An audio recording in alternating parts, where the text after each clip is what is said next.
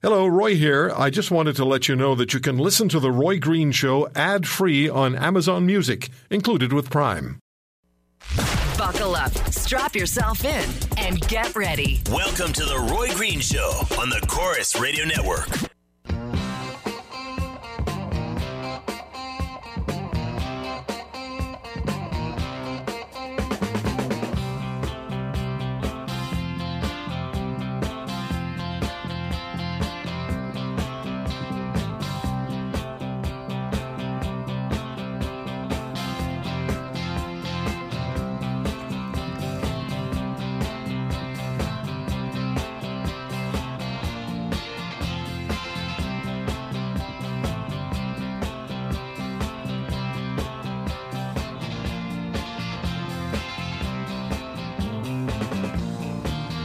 I don't remember it taking this long for the vocals. Anyway, good day, everybody. The final weekend in January, Roy Green Show, Chorus Radio Network, and the President of the United States has been in office for 1 week, and substantial changes have taken place, are taking place. When I sent out my program lineup early this morning, I indicated that the President was starting an initiative to largely halt refugee entry into the United States.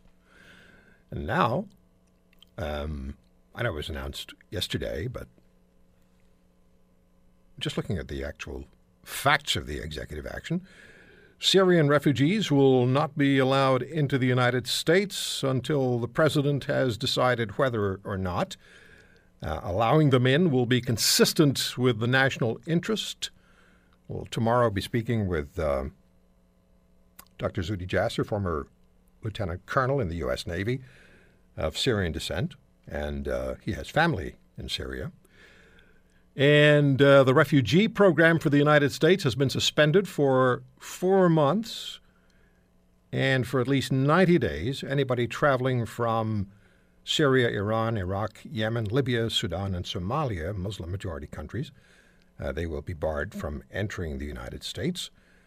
And according to the president, this is needed to, quote, keep out radical Islamic terrorists. And this also extends to people who have green cards in the U.S. So if you're a legal permanent U.S. resident and you have a work permit, but you're from those countries, then you're going to be barred from entering the U.S. if you try to get back into the country. So a lot going on. Later on in the program, it's likely to be perfect timing. We'll have joining us Stephen Legomsky, Professor Stephen Legomsky. He was the chief counsel at U.S. Citizenship and Immigration Services in the Barack Obama administration. And we'll talk to Professor Legomsky about the legality, at least constitutionally, of what Mr. Trump has done. The understanding is that what he's done is, in fact, constitutional. And who says that? Well, my guest. That was a point he made yesterday, so we'll hear what he says when he's on the show. Mr. Trump has also spoken favorably about torturing prisoners who are suspected of or confirmed of as members of ISIS or Al-Qaeda or other terrorist organizations. He says he's been told by military experts that torture is a valuable tool for extracting information. His new Secretary of Defense, General Jim Mattis, has said he will not support torture being used on prisoners, nor does he agree that torture is effective in the extraction of valuable information. The general has said he would defy his commander-in-chief on that issue. We have a lot to talk about, and joining us on the Roy Green Show on the Chorus Radio Network, bear with me, please, we have a brand new telephone system which I have to acquaint myself with. But with us is Lieutenant Colonel Steve Day, former commanding officer of Joint Task Force 2, the National Counterterrorism Force, and now president of Reticle, a premium niche security solutions company. Colonel, good to have you with us. Roy, pleasure to be back with you, sir. Let's begin by looking at our Canadian reality, and then we can segue into what's going on in the United States. As we also have said, the president has signed an executive action to, in addition to what we talked about at the beginning of the show, to fund a significant increase in spending on troops and equipment for the U.S. military. The president also has repeatedly warned NATO allies that they'd best meet NATO military funding requirements, a percentage of GDP, which I don't believe Canada has done consistently for quite some time. What does Canada's military need most? And, Colonel Day, have our armed forces been forced to make do with less than even the minimum necessary? Because I remember soldiers telling me on air some years ago that during military exercises they were required to jump up from cover, point an imaginary weapon at an enemy combatant and shout, "Bang!" Yes, well, regardless of political federal government that's been in place since certainly the early 90s, the Department of National Defense and quite honestly the entire national security apparatus has been under-resourced in both money, personnel, and just general equipment to get the job done. So we are grossly lacking across the general purpose force and the military in particular to enable us to do all the tasks that the government of Canada asks. So just for some metrics, if we compare Canada to Australia, because it's normally a very good comparison, Australia's paying or spending almost 2% of their gross domestic product to the tune of about $32 billion this year for defense, whereas Canada is down around 1%, and we're spending in around $18.6 billion. So just another metric that's kind of important on that, Australia has 24 million people and Canada has 36 million people. So if we just look at Australia as a peer nation, as an ally, as a Commonwealth partner, Canada is arguably under-resourcing the national security apparatus. Are you at all encouraged by what you've heard from the current government about what they're going to do for the military as far as getting equipment is concerned and providing the necessities, or is it just a continuation of what we've already experienced? Well, my personal opinion, it is a continuation of a 25-year trend where we are asking the men and women in Canada's Defence Force to do more with less.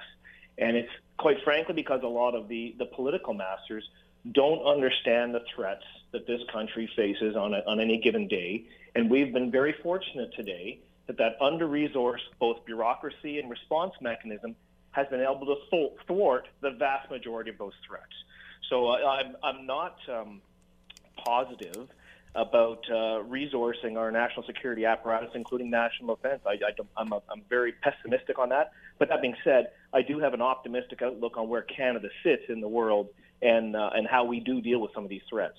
How does this affect, for example, Joint Task Force 2 from doing its job? Because your responsibility, as you pointed out to us previously, is domestic counterterrorism, but JTF2 also has an international responsibility or role to play.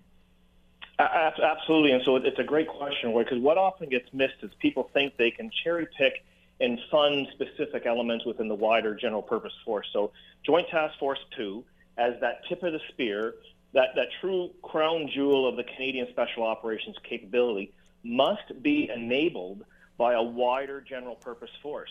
So we only need to look at the John Rysdale and Robert Hall's the hostage situations in the Philippines last year. Canada arguably does not have an effective response to those international ones because we cannot get there without asking somebody else for help. And as a first world nation, as I've said repeatedly, if you want JTF2 or you want the National Mission Force to be able to respond anywhere on this planet on behalf of Canadians, you actually have to have a wider military apparatus, national security apparatus, funded and functioning to enable that final mile. And that does not exist today.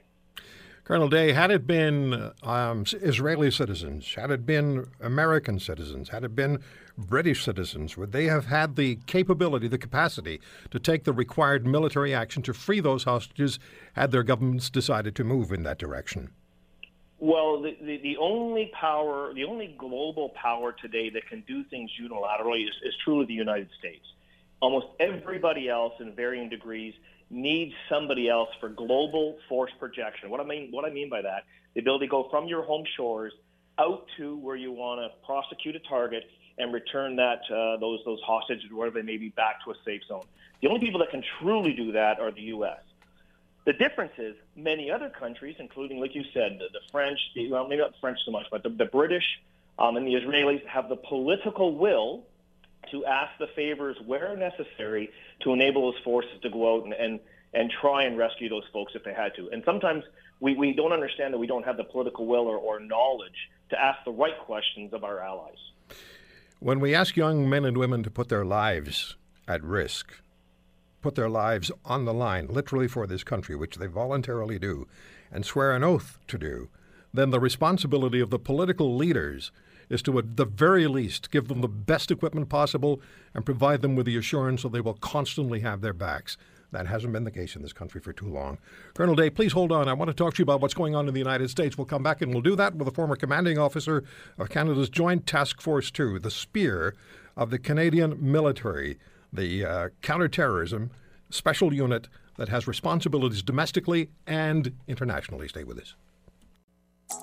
Don't let his bark fool you. Roy has a softer side, too. This is The Roy Green Show on the Corus Radio Network.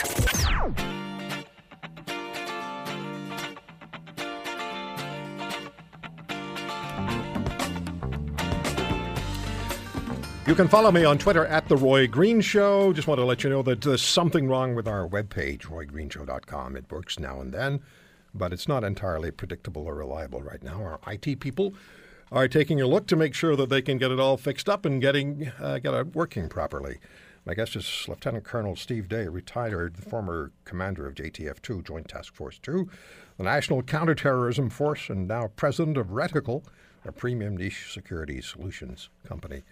Colonel Day, you know what President Trump has done, the executive actions he's taken as far as keeping or closing the door of the United States to refugee claimants and closing the door of the United States to citizens of 7 countries, Muslim-majority countries in the Middle East and North Africa. As you look at that decision taken by the president and the reason he gives that he wants to assess and make sure that his country is safe from terrorist attack, what do you make of that? Well, I don't want to get into the U.S. political machine because we're certainly living in interesting times. What I would suggest strongly is it's a bit of dog whistle politics. And when you look at the refugee crisis across the Middle East and what is happening there, we need to understand that the situation between the Middle East, Europe, and North America are 3 fundamentally different spheres. And the vast majority of those refugees are seeking a better life. So if we put some faith in our system to screen those folks appropriately, then the chance of something happening on the backside of that when they come to Canada, where for the most part we welcome them, we give them an opportunity, and the bottom line is we give them hope, then we don't have the same situations that those same refugees are finding in Europe or potentially in the U.S. Let's look at some of the things that the president has said over the last week that he's been in command in the United States, the commander-in-chief. He's talked about torture and that he believes that torture is an effective tool to extract information from individuals who are have been captured, who are suspected to be terrorists or enemies of the United States. How would you, as a former commander of Canada's elite counterterrorism force, JTF-2, first of all, how do you define torture? Well, torture, the legal definition is the kind of wanton physical or mental abuse of a person for either a punishment or trying to elicit retribution. It is not interrogation. So torture has proven repeatedly to be not effective. Because what is the point of torturing someone to get a false confession or potentially give you intelligence or information that's not accurate? So torture, it's illegal. There's a United States convention on torture from 1994. The International Criminal Court has said torture is illegal. So, I'm not going to be out of step with the definition of torture. Interrogation, though, and tactical questioning are legal methods to extract information from somebody who has potentially information that you are looking for, and hopefully if you can get it out in enough time, it may be turned into actionable intelligence. And what I mean by that is it's a piece of information that can be validated, confirmed, and you can use it then to base decisions on. Colonel Day, where's the line then between, let's call it aggressive interrogation and torture? Well, the line is, again, it's even aggressive interrogation, as long as we're in that interrogation space as defined, and I don't want to necessarily tip our hands to our adversaries, but you blend over that when you get tortures, when it's wanton, purposeful infliction of harm on someone. And that not only harms the individual under torture, what we sometimes lose sight of is those people that do that, like our law enforcement, our intelligence folks, they suffer post-traumatic stress and a number of other issues unless they're psychopaths. So the torture path hurts not only our own people, but it hurts the person that clearly we're inflicting that upon and may be giving us information that's not accurate. Now, the new U.S. president, Daley, has used terminology his predecessor Barack Obama never or hardly ever used, particularly saying Islamic terrorists. Whose approach is better? Well, again, now we're in the political space. I'm not 100% sure between branding any form of extremist with a certain nomenclature is necessarily helpful. Yes, these are Islamist-inspired jihadis in some cases, but they're extremists. And there's no difference between these crazy people, these scourge that must be removed, and someone on the far Christian right or someone that's got either an eco or another political agenda.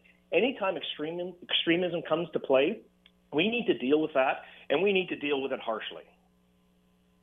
With President Trump committed to building a wall between Mexico and the United States, I've heard several interviews during which Canada has been warned to be prepared for an influx of refugee claimants from Mexico, as well as becoming of greater interest for illegal entry by terrorists and narco-criminals whose access to the United States will have become significantly less simple. What do you say about that? Well, I guess what we need to understand from just a defensive system in general, as a general comment, no defensive system is perfect. It just is not perfect, because if you want a perfect defensive system, you need to look at it from a cost-benefit relationship. We can have potentially live in a police state. We could potentially take away all our privacy and our freedoms of language and freedoms of religion, etc., to try and get a certain degree of security. Well, it's not worth that. So the best approach is a layered defense. You start out with your virtual, your cyber security rings. You then bring through that information in through some various technology to when you get to the last stand. It's like a football analogy on the 1 yard line. That last 1 yard stand, you can't always prevent in that defense somebody from scoring a touchdown. So you got to layer out your defense. You got to get the information in the right people's hands at the right time. We need to break down the silos inside of these different national security architectures so they can share the information and then try and keep the people out.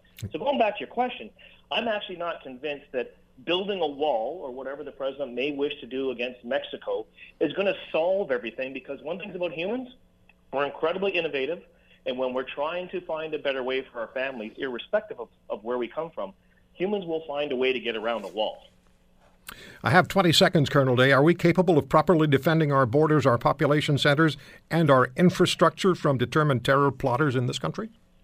Well, I guess the question back to you is, like, how do we define properly? I would suggest we're doing an above-average job, but as we said off the top, I think we need to resource the national security, national defense apparatus better to let those men and women who are doing what we ask them to do, sacrificing what we ask them to sacrifice, to set conditions for their success. And I don't think we're all the way there yet. Always good talking to you, Colonel Day. Thanks for the time.